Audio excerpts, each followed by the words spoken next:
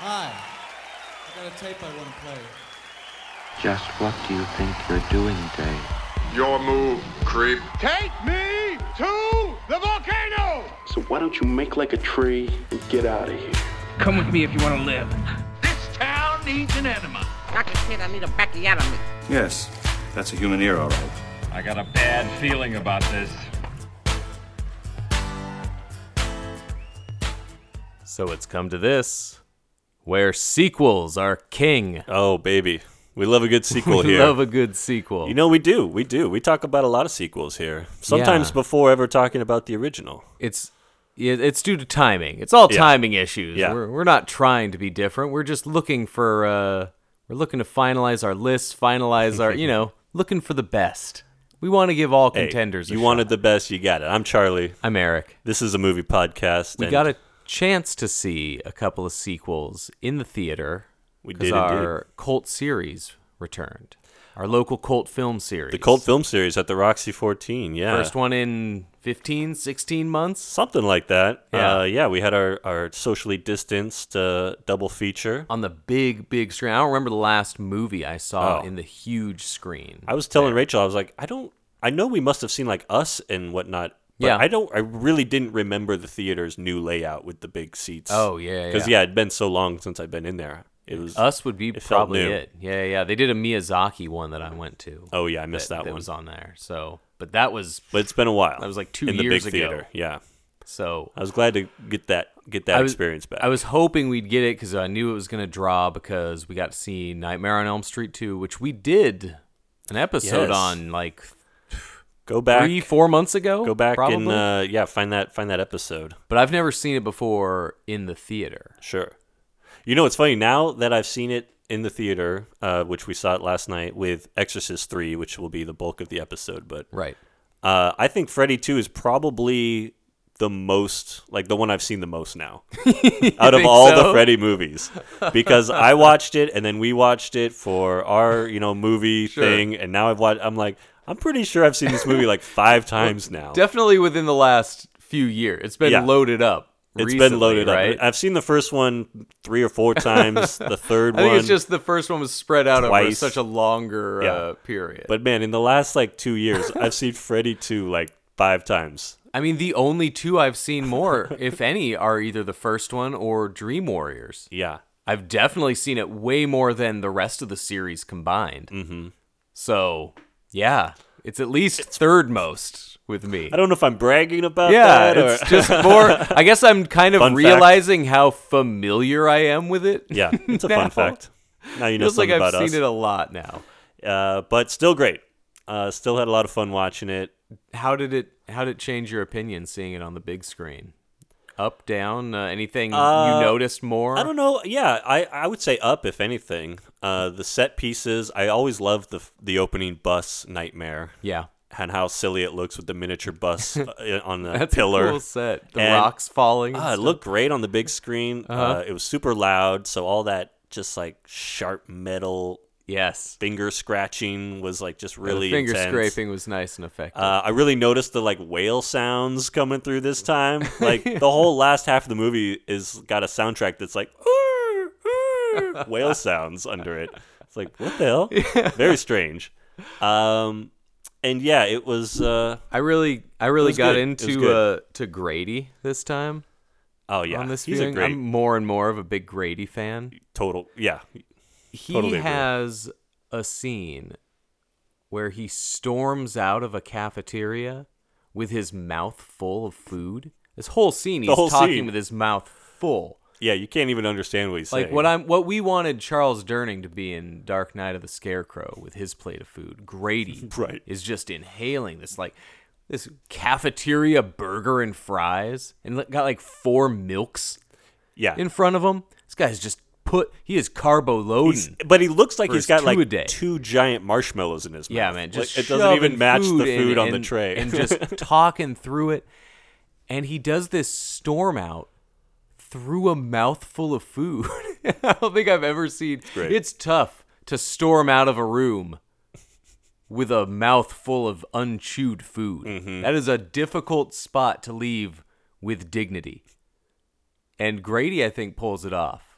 He wills his way through that full mouth storm off. I just really, I also really got into Lisa's performance, Kim Myers. I like the Lisa character because she was given some tough plausibility situations to be in. Yeah, and her acting was strong enough that you're buying this girl being letting this guy get this long a leash on his murders. Yeah, her pursuit of Jesse romantically is like a little far-fetched when you see just how he Girl, stonewalls look at her. these signs. Yeah. Look at these red flags. Yeah. Lisa. And when your man comes to you covered in blood saying, I killed Grady, don't be like, no, this can't be happening. We'll figure this out. My reaction now to that call the scene police. is just, I get kind of angry and jealous. Because I was like, man, I wish I knew anybody who I could show up to just bloody as hell. Being like, I did it again. I knew it would happen again. I killed him. And I'm saying this as I'm walking through their wide open door and they're like putting a blanket on me. Just like, I knew it would happen. Covered in wet, sticky blood. I knew they weren't just dreams. And for them to be just like, come on, walk me through it. Like, wow, not a single person in my life. You don't have that accomplice. I don't think I have that level of trust in anybody. I don't know. I'm a sucker. So I think I could be talked in. Well, the whole movie is like Freddy gets defeated by love. Yeah. That's a hard final battle when it's like you got to have him kind of attack her, but also she's got to get in there for a kiss and like just smooch him to death. It was essentially, kind of tongue kiss him a bit more. That whole end, but it's I love the fire effect at the end. And sure, the melting is good. Had the I liked it. It had the same kind of Pennywise effect where you still have to not be afraid of him. Mm-hmm. That hurts him, but also now you have to like find him kind of hot. So. Just like with Jesse, you got to look through the bad stuff, man. Because you love this guy. It is such a devoted performance to give to a young actress, a young Meryl Streep, and she does really well with it. She's got some good anguish in this. I really liked her. Really liked the buddies. Really was shocked every time how much Clu Gulager is in it. This is the most dad we get in any of these movies. It did kind of strike me. Yeah, I was like, there's like 7 scenes with the parents in this movie. I mean, I know you got Hope Legg, and Hope Legg looks great. Oh, what a great movie mom. Yeah. One of maybe her best of the genre movie mom looks. I love Hope Legg in this. But it really alarmed me in the theater. Just like, man, how much are they in it? Mm-hmm. When have we ever gotten this much parental involvement in any of these kind of movies? Yeah. It did also feel like you could tell, even though this is only like an 87-minute movie, like so much stretching going on of Jesse just walking around the hallway. Slowest walking you could imagine a guy doing. And then, all these scenes with Clu and them, like, why do we have to have the toaster catch on fire? Like, all these little bits and pieces where you're just like, is this padding? The stuff where they're doing the poltergeist things, that really comes off odd. Yeah. they had like a 72-minute cut. They're like, shit, we can't sell this. This can't happen. We got to do something else. We got to, do something with the bird. I don't know. Yeah. Yeah, that kind of stuff stood out more on the big screen with a group of people hearing others react to a movie. Right. Never seen it with more than a few people, And so certain stuff played really great, and I still think the scarier stuff hit more scary than it's ever hit before. Especially, I guess when I'm thinking of Lisa's best scene, it's that big, scary confrontation with Freddy. That's when he's at his most threatening.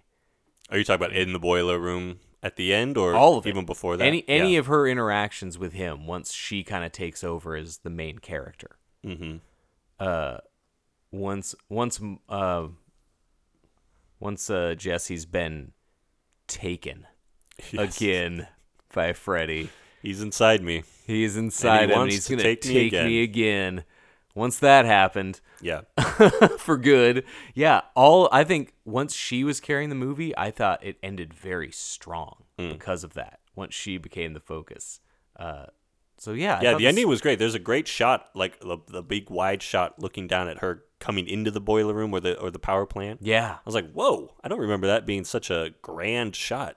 Cool boiler room. Yeah. Cool big old abandoned That whole factory. ending. Yeah, that I was looked like, incredible on a big screen. The weird baby faced dogs and the weird cat rat moment played off really like, oh yeah, those were like yeah, so much weird shit. It's weird. It's weird. It's a weird movie. Now, is it weirder than Exorcist 3 though? Exorcist 3 is a different kind of. It goes for something different. Yeah. I get the camp comparisons with Elm Street 2 because you do have. Mark Patton's performance has campiness. I noticed something. I don't know why this made me laugh this time. I never noticed this before. In the great shower scene after the S&M Club, the shower heads start spurting on when he's hitting the showers, right? One after another.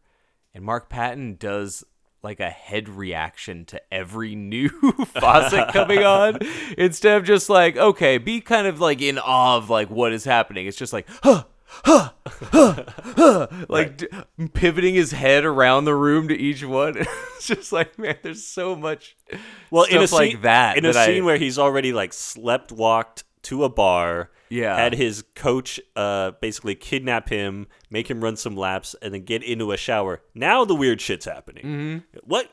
Now it's yeah, it's already this weird surreal dream state that it's not. We don't know if it's a dream. That whole bar scene, I think they were. They intentionally made it dreamlike. Oh yeah, and I still couldn't say for sure like what all is real. Yeah. And that felt really cool on the big screen. So, yeah, if anything, I liked it more. It's a movie that again, as we've pointed out, we've seen among the most of our Elm Street viewing. But Exorcist 3, this was a movie we were going to see in the theater 16 months ago. Oh, yeah. This was going to be playing the week like things April got shut 2020. down. This was announced. Yeah. And I was very excited. I was like, oh, this is great. I've been looking for an excuse to see this again and talk about it. And then it got canceled. And then they at least brought it back for the very first showings. Exorcist 3. I did not want to then watch it throughout the pandemic because I wanted to see it on the big screen. That's how I wanted to see this movie again. I'd seen it once before and didn't know how good it was the first time I saw it. I just... watch horror movies. Right. I'm gonna watch some sequels. I've watched the second one too, and it's not good. That one's divisive. Yeah, I don't think I've ever seen the second one. It's okay. It's not as terrible as it says, but I also like the Amityville sequels. So my bar is, I like shit. But Exorcist 3, I didn't know was actually. I thought it was more like The Omen 3. Sure. Final Conflict. Something like that. I didn't know it was an actual good movie. I don't know if when I saw it, it had the rep of being a good movie. When did you see it? I'm curious. Was it long ago? Over a decade. Okay. Because I feel like a decade ago, it got kind of a rediscovery. Yeah. But I also feel like even maybe in high school, like I took a film that we had a film class in high school. Yeah. And I feel like the teacher there was like talking about it. And he was a real blatty head. Yeah, I feel like there was this. Maybe it didn't quite get the recognition a real at the time. George C. Scott fanatic. Well, it was like, but then everyone always talked about the giant scissors. That's the only thing anyone would talk about. Yeah. So I had this image of just like Pink Floyd-esque, like walking scissors, chasing someone down a hall, like before I ever saw it. They have more of a Geiger in Dead Ringers. Totally. Vibe to him. Yeah, like it's a medical Geiger instrument. did giant gardening shears. Yeah. And I guess it had a rep that maybe I didn't know about. And so I'm going in expecting something pretty third movie in a series kind of deal. And right away, you see the cast. Oh, man. It's this like, cast. It is filled by it felt like we just were getting page after page and screen after screen of 4 actors at a time. Just 30 actors deep. 8 pages in, it's like, oh, Zora Lampert. What? Like, Right. holy cow. Like, That one I didn't remember. Who is in this? Kevin Corrigan? Like, Yeah, you've got all these. This movie stars George C. Scott. Yeah. But it's got guys like Brad Dourif, and it's got Yeah. It brings back Jason Miller. who's in the original Exorcist. It's got Ed Flanders, the distractingly named Ed Flanders. No relation, I have to assume. Who was he was like the main guy in Saint Elsewhere. Oh, One of the okay. huge 80s dramas. Nice. So he probably did this coming right off of that huge show. And This is what, 1990? 90, yeah. So that would have been Yeah. at the end of the run. And Scott Wilson, who's a kind of a lot of blatty regulars. Right. If we count his other movie, the from a decade earlier, The Ninth Configuration. So what is this guy? He was a novelist and then just Yeah. made a couple movies? So William Peter Blatty wrote the original Exorcist. Yes. Obviously, that got won an Oscar for the screenplay. Oh, he wrote this, and then he wrote the screenplay. Yeah. And then, maybe he didn't like Exorcist 2, I He feel did like not I've heard. like Exorcist 2. So he wanted And to make this one. his true vision. And he did not even want to do exorcisms. He wrote Legion. Yes. That was his next. This his is next based on his novel Legion. Yeah. And he just wanted it to be called Legion. But the way it got made and got a good budget was to call it Exorcist 3. And sometimes Exorcist 3 Legion, depending Right. on the playing. And We saw the theatrical version. yeah, I've not seen the original director's release. cut, but the theatrical cut is a powerful movie and a real acting masterclass Oh, kind yeah. of thing.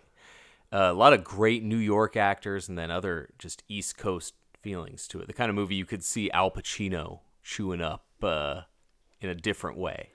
Yeah. It's a huge performance with many other huge performances in small doses. It's a impressive and ambitious movie for a guy who's primarily an author to make. And just like The Ninth Configuration was the exact same way. A thing that could read like a stage play in a lot of scenes. Like, we didn't have to have tons of different scenes. You could see this as a stage play. It played a lot of one-on-one acting. And Ninth Configuration just had a bunch of incredible actors, many of which are in Exorcist 3. Scott Wilson and Stacy Keach were the leads, and guys like Joe Spinell, Tom Atkins, Richard Lynch, all cool guys just getting this really well-written material to act with. And that's what Exorcist 3 feels like. These guys are doing Shakespeare in a horror movie.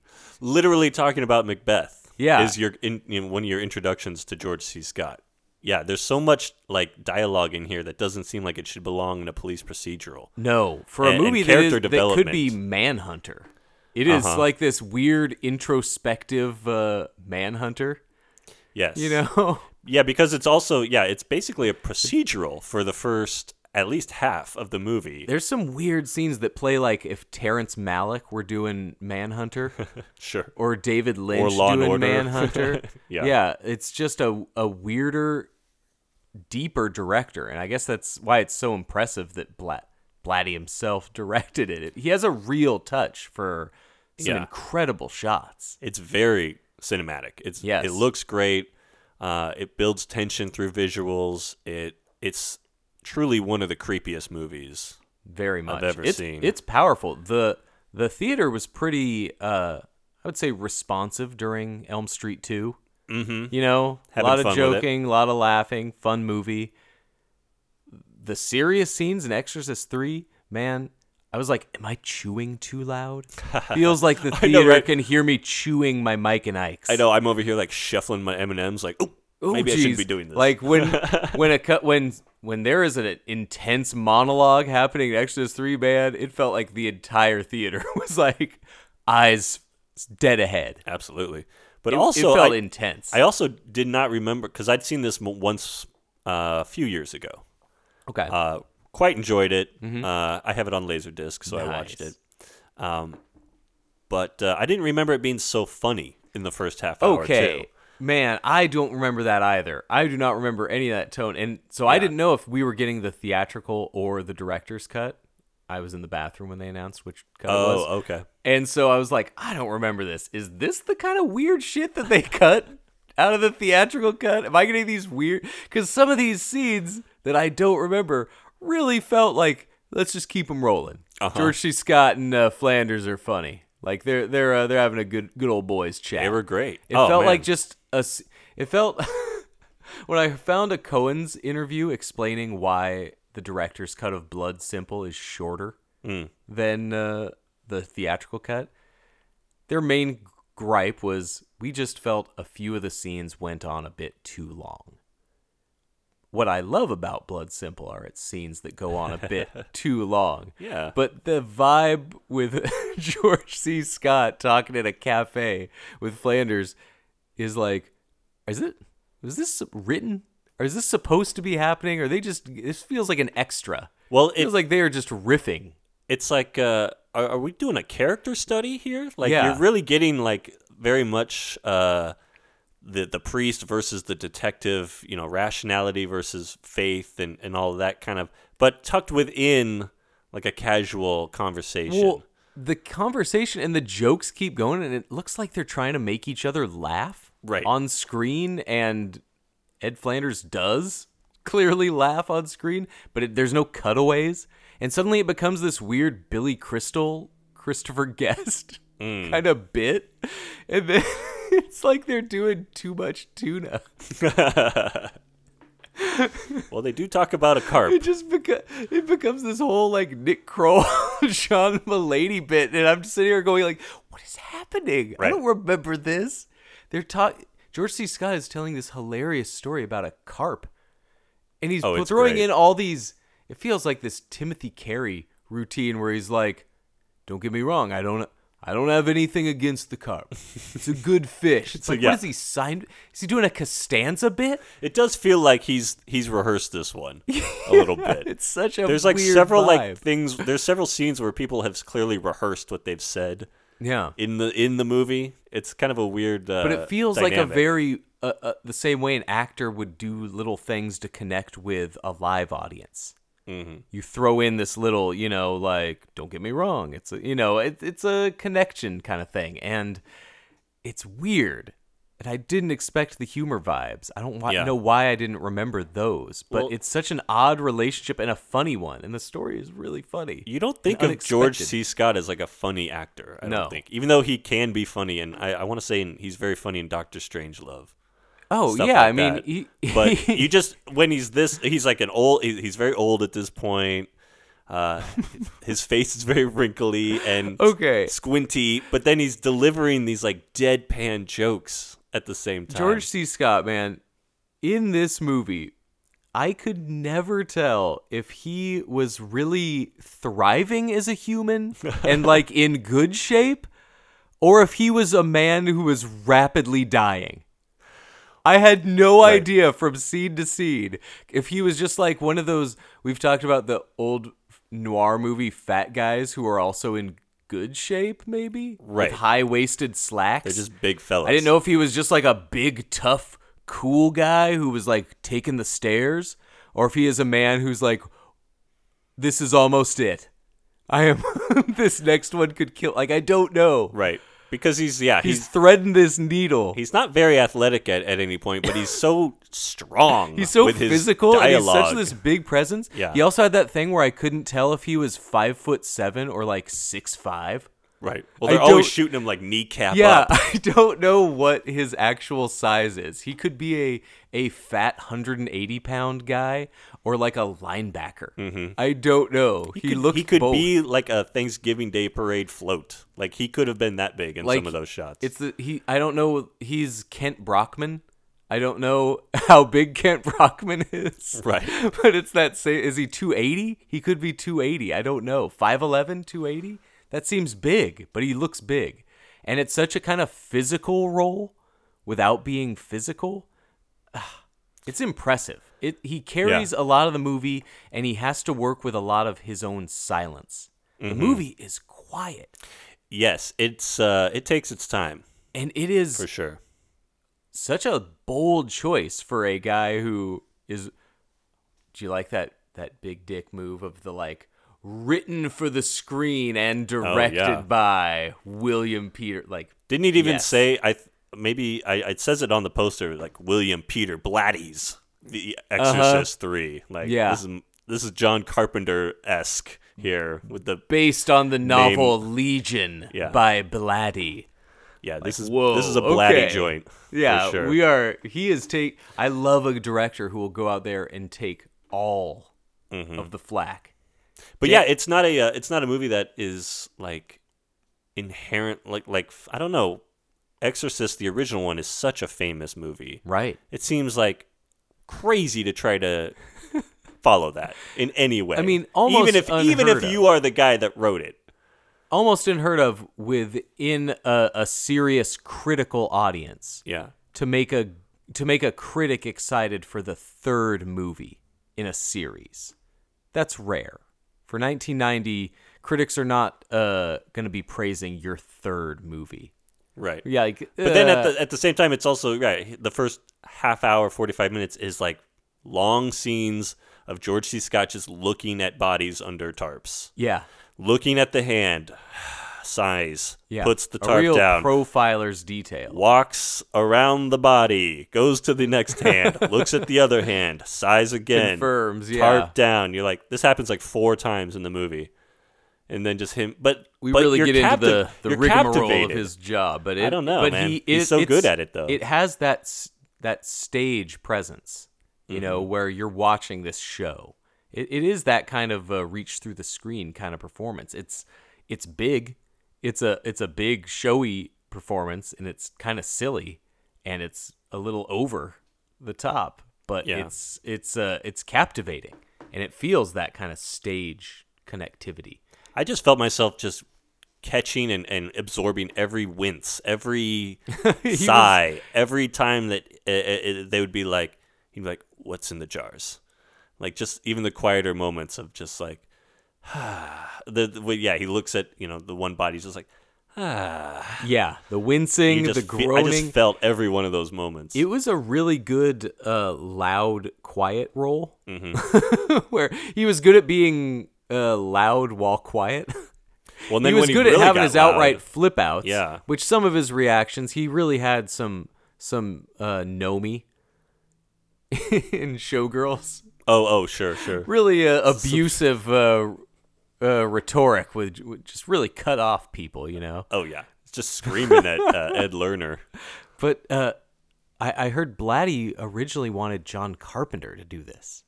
Oh, and Carpenter really? was on board because the writing's great. Holy shit, it's a great script. And I'm picturing this movie like coming off of something like Prince of Darkness. Oh yeah, the things he could do with this. But Carpenter started to get the vibe that it was pretty clear Blatty wanted to do this movie himself, and did not. He saw a conflict coming.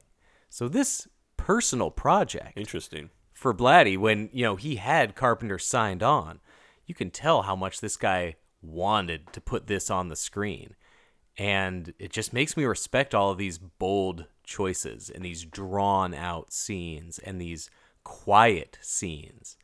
Just tons of respectful choices here. And there's a skill to getting these performances. Yes. Just because you can't just turn a camera on and tell them to do it. Just because you have George C. Scott or Brad Dourif, like to get the sweat out of them so effectively.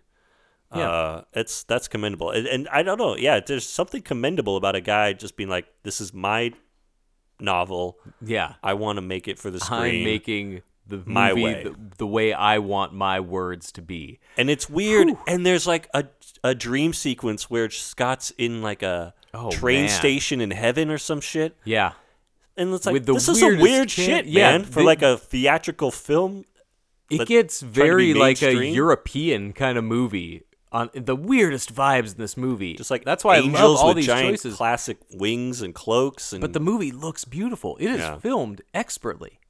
If either he was incredibly talented himself, or he knew exactly who to hire to put his vision up there, because this is definitely a man's vision in a good way. This is definitely his vision, clearly.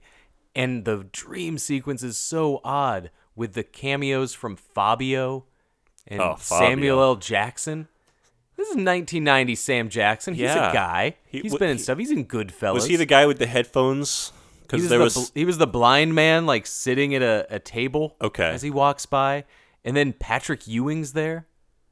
Right. You know, so it's this great dream sequence that you're pulling these memories of George C. Scott. Patrick Ewing was a Georgetown player.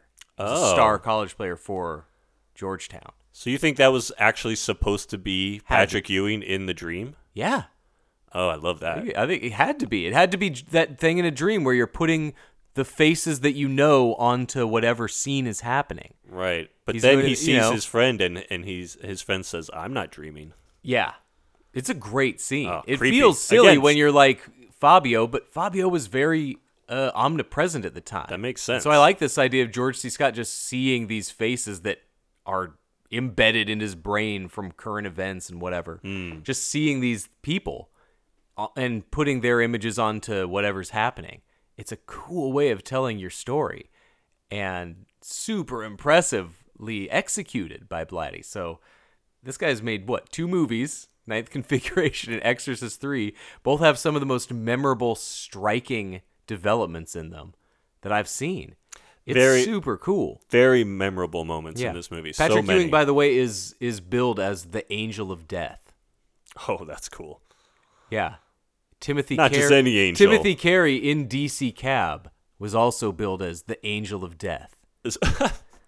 So Patrick Ewing and Timothy Carey have both portrayed the same character on film. Holy shit. Did you know you were seeing big screen Patrick Ewing? I forgot that he was. I wanted never the Exorcist made that 3 connection. Space Jam double feature. I was going to say, this is pre-Space Jam.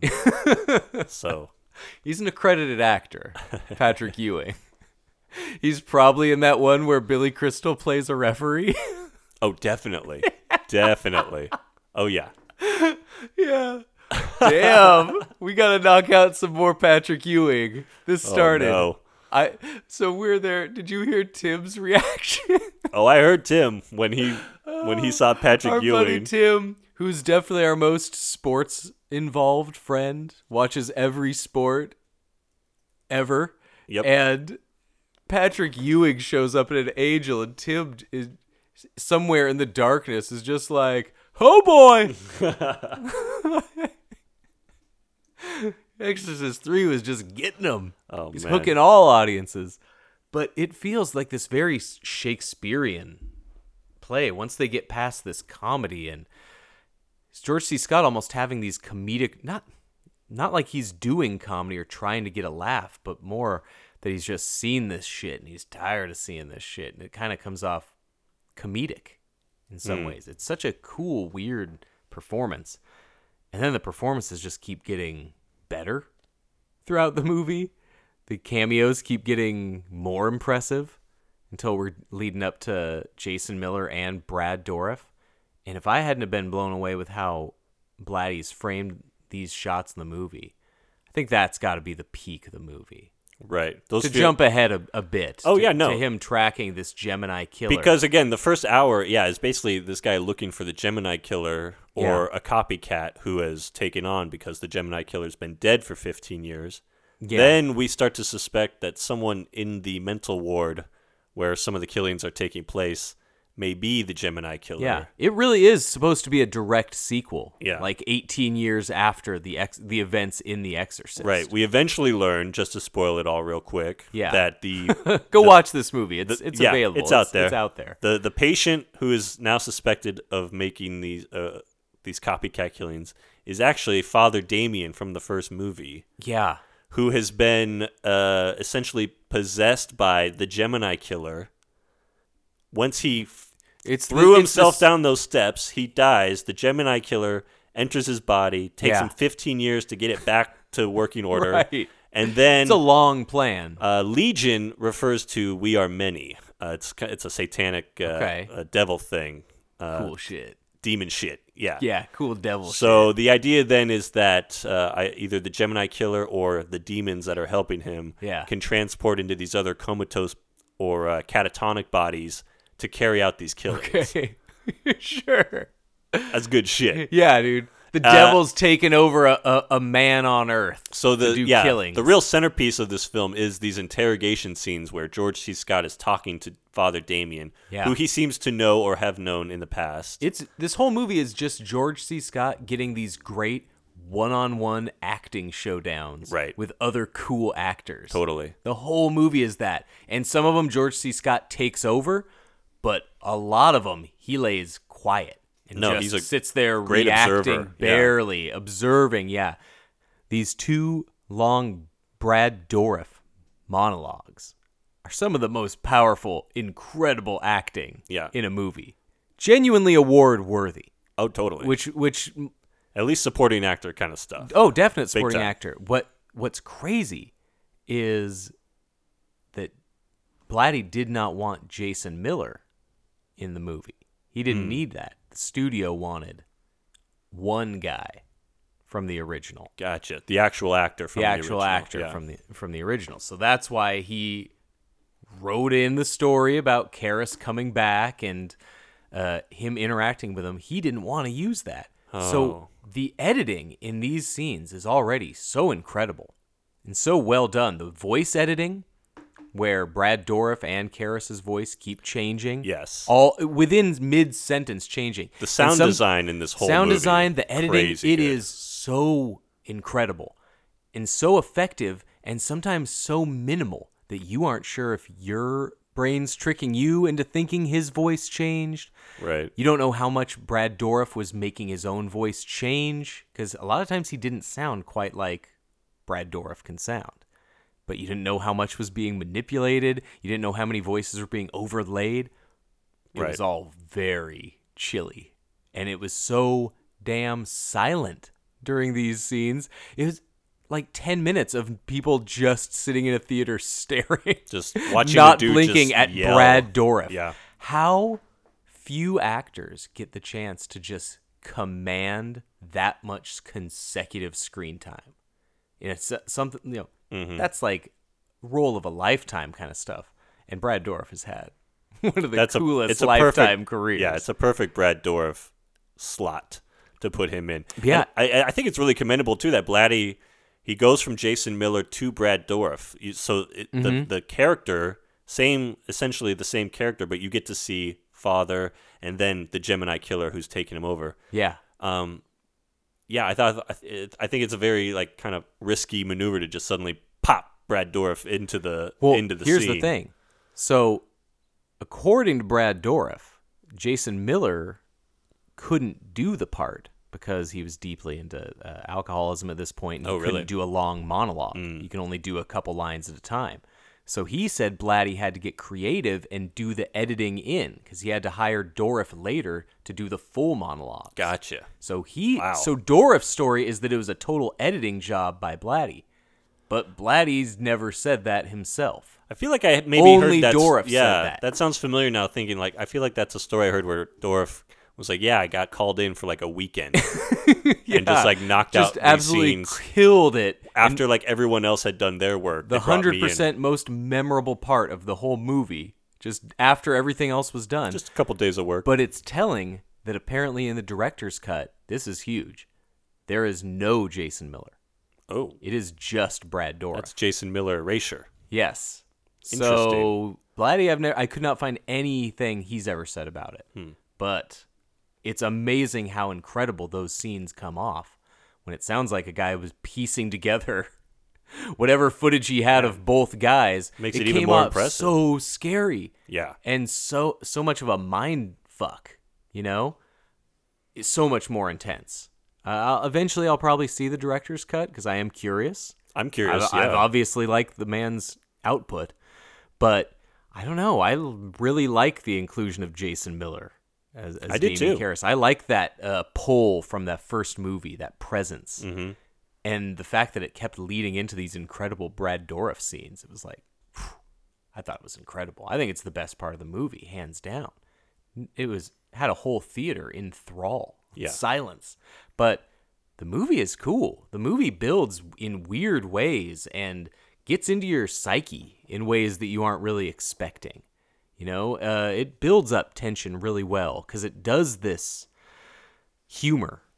It has George C. Scott being kind of silly, and you let your guard down a little bit.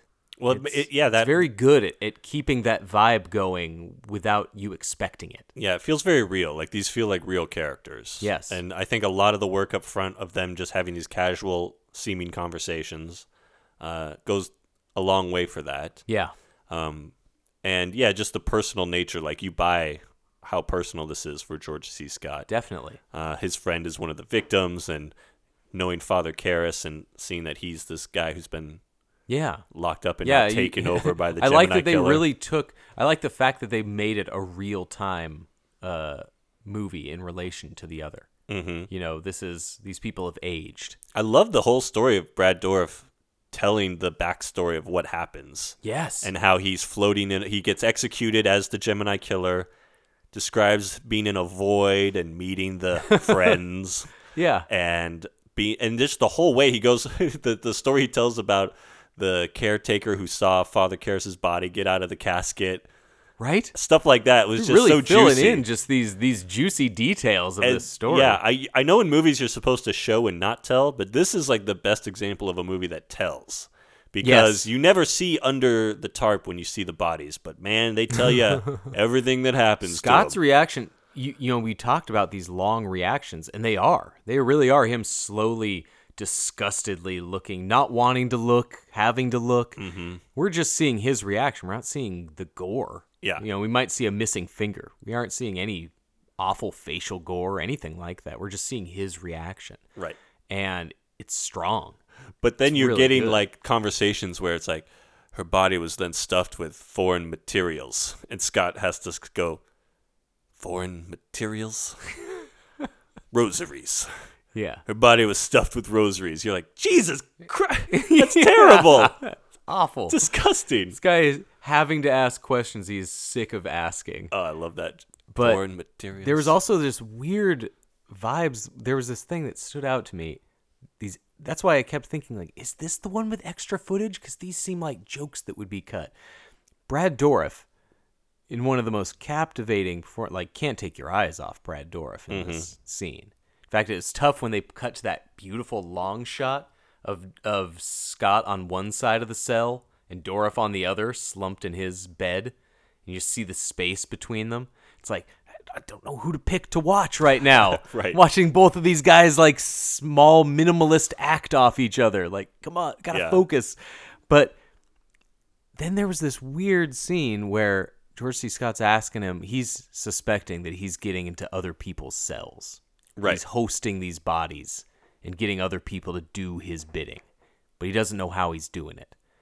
And Brad Dourif almost like smiles at the camera and says, "It's child's play." I'm like, what? And then we cut to a redheaded kid that looks, that we've never seen before in the movie. Yeah, just a first appearance of some Looks little a lot Chucky like Chucky. kid. Yeah. What? That's a weird kind of. That's the only He kind looks right at the camera for that line, yes, too. It's the doesn't he? weirdest thing. Yeah. It is so strange. We are sitting there dead on the screen, and he's just looking at us going, child's play? It's like, what? That's the kind of dumb self-referential shit that all of today movies are filled with. Oh, yeah. Like, you can't have some Avenger making that kind of joke to another Avenger. But wouldn't Child's Play have just been like 1 year before it's like this? 2 years before, yeah. tops. And it's not like Brad Dourif's voice was a big part of Child's Play. Yeah. A voice that it's not like he was doing in Exorcist 3. He suddenly doesn't turn into Chucky's voice to say that line or anything. He doesn't sound. His voice does not sound anything like Chucky. But we had to get a clearly intentional Child's Play reference in. 2 of them. What? That was so weird. That was a strange moment. I kind of liked it, but it was so weird, and it just kind of made me buy into the weirdness of the movie. Mm-hmm. But the scares are effective. The famous scare. There's a famous big jump scare. Yes, that's the one that I always heard about. The scissors coming down the hallway. And I hate the demonization of jump scares. Mm-hmm. I think we've talked about that several times here. I like getting scared. It's fun when something makes me jump when there's no consequences other than being momentarily startled. Right. That's fun. If a movie can If make it's me done jump, well, yeah. sure, you did it. It's fun. Mm-hmm. I like jump scares. I don't get the demonization of them. I get the screaming, running at the camera thing. Yeah, it's been done a lot. Sometimes it makes me jump. Oh well, that's fun. And so this movie to have a famous jump scare in a world where they've been so demonized. a beloved, A celebrated beloved jump scare. Yeah, jump scare. The one where fat guys go, "This is how they did it right. This is how they do. This is the only good one." The gatekeepers this is the thing you have to reference. And we're here to tell you they're right. No. It's cool. It's cool because it's so like I'm like choking on my popcorn because you don't totally expect it. They do the great fog double fake out. Yeah. It's so drawn out too. Yeah, the scene. it's 4 or 5 minutes long. That even when you do know it's coming, like I was like waiting for it the whole movie. The music is slowly pitched up over the span of 5 minutes. And then when you finally get to the scene, it's a long shot down a hallway. You get the fake fog style jump scare in the hospital patient a nurse room. Slowly going into a door, hearing a noise. God, it's all so drawn out. It feels like Carpenter. Right. It's funny that he wanted Carpenter. This feels super Carpenter. This feels exactly like a great Carpenter scene. And her slowly, inspecting this noise. Not many things I dislike more in life than inspecting noises. Mm-hmm. I hate it. I never want to hear noises that I don't expect to hear. It's the worst. I don't care what hour of the day it is. Yeah. I never look forward to inspecting a noise. I mind my business, all right? If a noise in another room wants to happen, that's not my concern. Yeah, well, I wasn't going in there anyhow. So, her long room check, nothing appears to be the matter. You get a great doctor getting woken up from his sleep. A cup of ice melting. Yeah, the clinking that she hears is ice melting. Yeah, you get the fake out harmless scare of the patient who gets woken up. No, it's a doctor trying to catch a nap. Oh, is that okay? Gotcha. Yeah, trying to find a dark room. Man, the doctors were crazier than the patients in this movie. And then you get her going all the way back to the nurse's station, hearing another noise, and then you realize you've been suckered into this 5-minute build to the jump scare, not just a sudden scream. Like we get those shears coming into play. Those those are Geiger. That's right. That's not a real ringer kind of. That's not a real instrument. That's not an actual medical instrument. Giant bone clipping shears like that. God, when they're going through how to the coroner cut. We get another all-time great movie coroner. Always with the creepy coroner. Such an impeccably. Have we ever seen a poorly cast coroner? No. I don't think I've ever seen a coroner with the bad vibe. They always nail the coroner. There's a million weirdos lined up that can be a coroner, I guess. Mm-hmm. I think I love every movie coroner. I think I'm real. If you give me a movie that has a coroner, I think I'm in. We should do a new segment like our film coroner. Yeah, our favorite coroners. Get a ranked coroners list going. Oh, yeah. There's already too many contenders. Oh, man. Again, never seen a loser. If anybody has seen a movie with a bad coroner, please let us know. Do you want to know? That's the next movie I want to watch because I don't think it can happen. Well, you should see Bad Coroner then. Yeah. Famous Robert De Niro comedy. Within those, yeah. Is that Cameron Diaz and Robert De Niro are Bad Coroner. Man, that would shut me up. If I saw a trailer for that, it's like, well, they went and did it. They did it. They finally did it. Son of a bitch did it. I should have shut up. But oh god, the nun, the weird. So yeah. I always put you on the spot. So as a Catholic. Oh, yeah. Does this religious imagery, because this does not hit me as hard. You know, I think I've talked before about how I get into religious horror movies because of maybe because of the upbringing, or I just, it's Is it telling that I get more into cult movies? It's telling that you're like really movies? into the rape revenge movies, and I'm into the religious.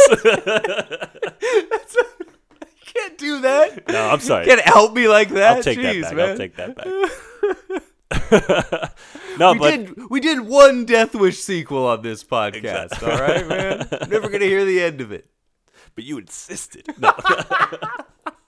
I did. No, I did. I love demon stuff. Okay. I'm truly terrified of the thought that that's a real thing. Okay. That like if so you you die, get into the heaven and hell. I think that's in like the movies? scariest possible outcome of death is that you could actually have an afterlife. Yeah. That seems far more terrifying than just the lights go out. Yeah. And you are at peace. Yeah, man. Kind of a thing. Ghost Story messed me up. Oh, just anything Ghost like that. that just lives through several eternities. Oh yeah. Oh my god. No, thank you.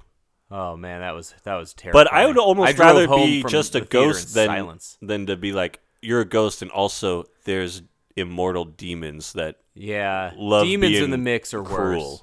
Like demons the in idea the mix that automatically a worse scenario. that's some scary stuff to me. So I get into that for sure. I get into heaven and hell, but the religious iconography doesn't always hit me as hard. This one is weird with the iconography because there's a lot of crucifixes, but then it's like a wooden statue of Jesus whose like eyes open up and like his mouth opens up and then there's blood coming out of the statues. We do get, first and time stuff. I've ever seen, we get blackface Jesus. Wow, that's a choice. Yeah. I don't think I've seen them do blackface You want to talk about Jesus. bold choices that Blatty makes in this movie. Going bamboozled on the Jesus statue is... He makes a lot of this feels like kind of a gonzo early 70s, like a Robert Downey Sr. kind of movie. Yeah. In a lot of ways. The kind of low budget Watermelon Man kind of Weird, movie. Like weird thing to put in there because there's some racial stuff, but not really. Like it didn't have to go there. Didn't have to. But it did. They opted to. They first leaned into it. Well, I love that they first describe it. Like I was saying, they describe everything. So they thoroughly you get the idea of this visual, and then it just describe gives you the visual. And then at the end, you get to see that. Yeah, you get to see it. And weird stuff. So I've never seen that before. Mm-hmm. And so Blatty really chose some striking shit to put in there and let his actors do cool acty stuff. I love Scott Wilson as kind of a, I don't know, swishy doctor. Super neurotic character. Very, that's... Never seen anyone smoke cigarettes like that. Oh, man. That's a very like, again, choices were made. And I love it. I love that they were. The only real way this movie felt David Lynch to me was the Scott Wilson scene. Scott Wilson felt right out of a Blue Velvet kind of character. I can see this that. Short cigarette constantly held like up to his mouth, but you don't totally see him smoking.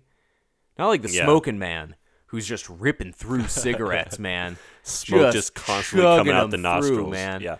And you get this weird long scene though of him chain smoking and lighting the next cigarette, and they really treat it like a junkie preparing a spoon. Mm-hmm. Like they're really making it sound like his chain smoking is the worst. He spends a full 30 seconds putting out the old one. Yeah. And then you look around in his room's just got his office, his doctor's office. Big portrait of him, of course, as you do. But then like just a bunch of weird like boobs and like cult imagery and stuff like. Yeah, dude, his office is a sick-ass doctor's office, man. You're getting just an ashtray filled to the brim with butts. Oh, like 30 newspapers. Creepy stuff. His own dictator portrait. Yeah. If I got to the point of being an actor who got to be a character in a movie who had his own portrait, that's like a huge joy. Knocked off my bucket list there. Now you got to wonder if he as an actor was like, "Can I have that?" Oh, how would you not? That's got to be in the contract, how would you not insist on that? I don't think that's an egotistical thing. If there's anybody did a painting of me, I think I would want it. Right. Let alone if it was going to be in a movie I was in. How cool would that be? Yeah, that's funny. And so he's got this, but it's this very dictator vibe in the photo, and he's this like not neurotic. He always played it almost. I said John Waters or Dean Stockwell in Blue Velvet. Very had this cool but neurotic vibe to him. Total choice.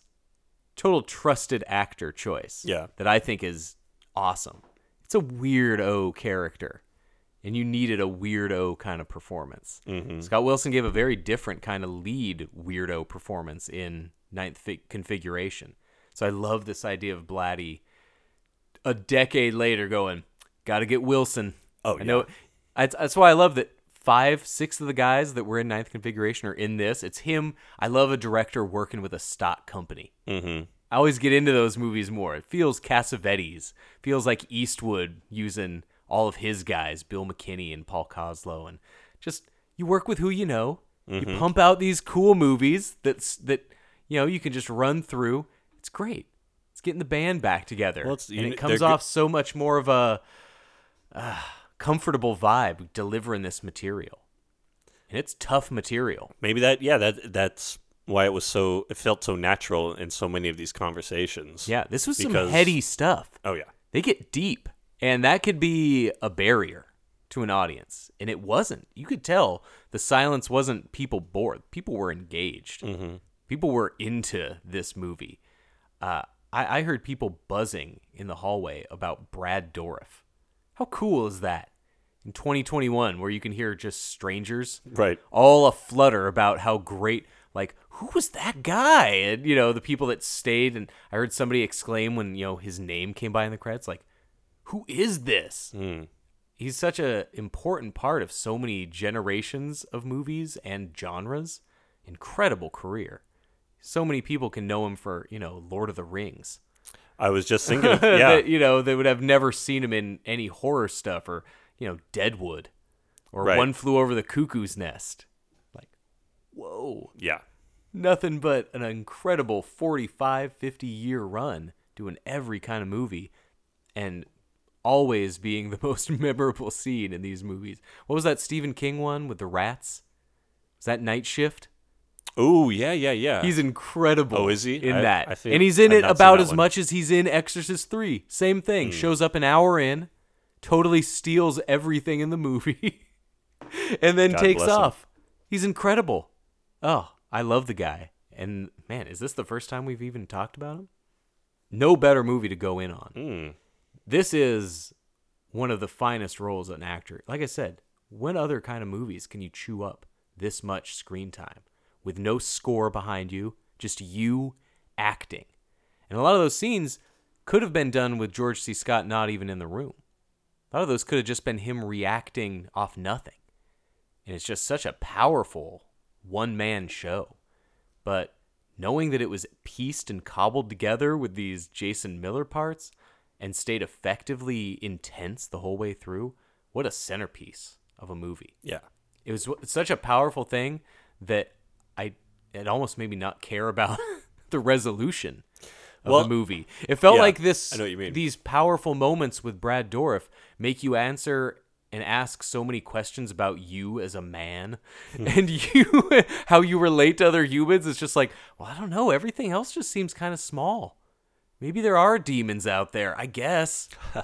Well, what am I going to do about this? The whole plot is so freaking ridiculous. Yes. Like, when you really think about it. It's taking everything impressively straight-faced for stuff that's flat out ridiculous. Yeah, the fact that it's playing it so straight. Yeah. And convincingly straight. And it's effective when it's scary, and it's creepy, and it's like you said, makes you think. It was a movie I was thinking about last night. Yeah. I did not sleep that much last night. No, I was thinking a lot I was about really this thinking movie. about it. It's going to stick with me. And there's just the so many. visuals are so strong, and the dialogue is so intense and involving.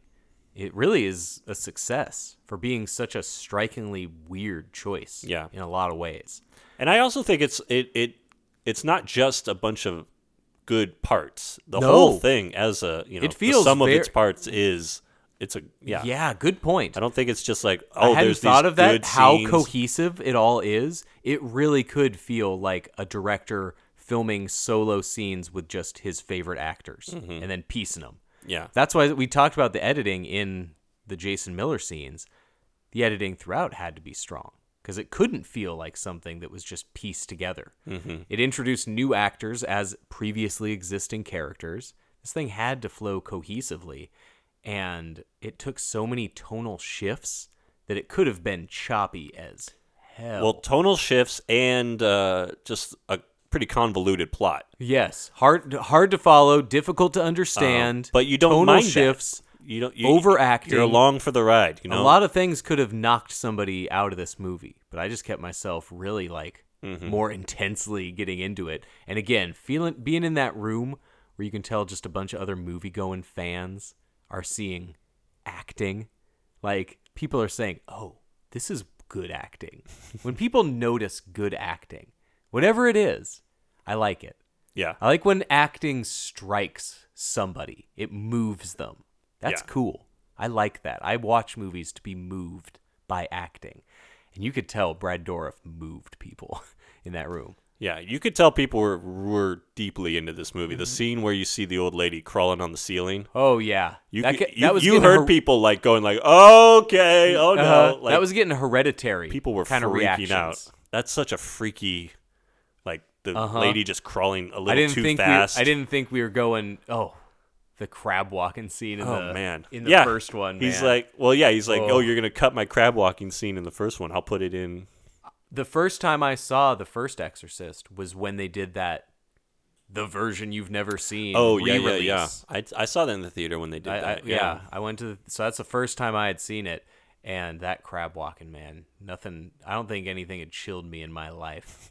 Up into hearing the skittering before you see it. Oh man, that stayed with me. That stayed with me, and I'm liking the reactions we were getting to that ceiling walking scene. It was feeling like those people are going to be thinking about that. People were freaking out a little bit, yeah. And it feels now like you see that probably in every Conjuring movie, in every kind of film in that universe. It always looks digital as hell. The timing doesn't feel right. It feels too sped up. It feels too fake. This is 1990, so you knew they were having to do editing trickery. And it just adds to it. It adds to it in the same way that Elm Street, getting thrashed around on the ceiling. Tina get thrashed around. Yeah. Same kind of way. Those scenes really hit me in this. Oh, I love this era of horror. Yeah. Really, that strong era for me. And it's so engaging. It's such an interesting movie. It's a movie with a lot of things to say. And a lot of it can feel like a guy kind of bullshitting at the bar. George C. Scott's he's not only trying to just exist and survive, he's trying to atone. It's a complicated character. He's got weight on him, His kind of final monologue where he's pinned against the wall saying, I believe in cruelty and anger and hate and just letting out all this ugliness that... Because he is so much of this world, this real world. Yeah. That's so much of what he sees and believes in. The movie's so reflective. The movie, like I said, if you're watching this too intensely, it makes you ask questions about, what you think life is and what you think the goal is and what you do to exist. And it's tough. It's hard questions to ask that we all have to ask ourselves. And George C. Scott handles it in a very interesting way. And you get this sense of anguish and torture. And he feels like a real character. He's an eccentric character, but he feels real. You get to see a little of his home life with his wife, Zora Lampert. Yes. And she gets a couple of fun scenes. Who we talked about with Let's Scare Jessica to Death. Yeah. Yeah. So it's, again, populating this movie with actors that can carry powerful roles, but not necessarily giving them powerful roles. It's cool. Don Gordon as one of his cop buddies. Maybe the oldest thing I've seen Don Gordon. He's the man with the cleft chin and the ponytail, the silver hair pulled back. One of his analysis guys. Yeah, everybody in here is kind of a familiar face. And that's like the latest I've seen Don Gordon movie, but he's in a lot of the Dirty Harry movies and ubiquitous TV actor. Just so many cool actors in every scene doing this one-on-one great acting. Great roles for everybody, and it's all due to the script and the directing. I'm pretty blown away, honestly. It's kind of incredible that he did not direct more, because the two films that he's done, I think, are incredible. And his screenwriting is so good too. I don't know if it's the case of, no, those were my ideas. Like, that was it. I had two very good ones. He's like, I wrote a couple of religious horror books, and I don't know. I could see it being something where maybe, like you said, there's the director's cut, and he had to include this exorcism in this sequel. And the exorcism the movie ends on is... Maybe he goes to every other pitch meeting after Exorcist 3, and they just want more of that, Right. And he can't seem to get any other idea going. I could see him getting pigeonholed. Crazy. You think like if he was able to get John Carpenter interested in this project, that it's weird we wouldn't have gotten a project from them in 93. a John Carpenter directed movie with a Blatty script. Right. Like, we could have gotten that explored in a different movie. It feels like a Carpenter, a Prince of Darkness sequel would have been very easy for Blatty to do. It's a weird missed connection when there apparently was a connection. But this guy had great ideas and knew how to make those ideas look amazing on the screen. This whole movie is a real visual stunner. Yeah. It is definitely. very impressive. And I get why it didn't get awards or a nomination consideration. Again, it's silly. Godfather 3 was even very silly to get awards. That felt silly to everyone. Everyone acknowledged that was weird. Sure. But it's an impressive feat. This is a great film. You said you saw this in high school? No, you had a teacher that I feel like I had espoused it. heard about it. Okay. Maybe not high school, maybe college, maybe early 20s. But like I said, it had built this rep of Right. like, actually the third one's good. Sure. And it gets better. It lives up to the hype. It does. On that front. The director's cut made another major change outside of Jason Miller is that the whole final exorcism is not in the movie. Because again, Blatty did not want or need an exorcism in this movie. Right. The studio wanted that. But the exorcism is like a $4 or $5 million scene. It looks great. So the director's cut, he says, nope, don't need that. That's part of why it's so much shorter. He just lops off the final 4 minutes. Well, then I really have to see how it ends because that is the ending of the movie. That's the whole ending of this movie. So does George C. Scott in the other version just kind of come in and shoot the guy? And that's I don't it? know. Maybe. What else could he bring? Is there a whole extra 4 minutes of George C. Scott? I don't know. I just read that the whole exorcism was cut because he didn't want it. And that's the ending of the movie. But again, Blatty. I get it because the whole priest character that gets introduced into this movie is probably the only character in the movie that feels not necessary. Yeah. Mourning. Father Mourning. Father Mourning. Yeah, he Really the only, I mean, doesn't really get much fine to do. performance. We but see him for a minute, why? and then he comes in at the end for the exorcism. Yeah. And then disappears, like literally disappears. I don't know where that guy went in the room. Yeah. I don't remember seeing him. He did the exorcism and then just vanished, I guess. So they totally forgot to even keep go. him around on set. I don't know. It was so I get why all that was cut because it feels like something that they're like, no, this has to be in the movie. Right. Feels not needed. So the cuts sound like, if we're getting the vibe of what he's doing, sounds like his instincts are good. So I should see the director's cut. But it's a cool movie. And it's out there. It's on the services. If you've not seen Exorcist 3, because, again, it's the third Exorcist, do it. Do it, please. I could see it. For I could us. see it being in the discussion of the first one. Different feels, different goals, just as ambitious and just as well executed in what it wanted to put up there. So, see for yourself. I could see this being one I watch more than the original. I could see it. Yeah. Yeah. I could see that for sure. I've seen them probably equal at this point. I could easily see seeing the director's cut next to this, so Right. makes sense. And it deserves that. That's not to diss the original at all. The original is a classic for a reason. But there's a reason this one's been getting more and more hype over the last decade. Check it out. Came to this. It did come to this. I'm Eric. I'm Charlie. Thanks. Thanks, guys. Good night.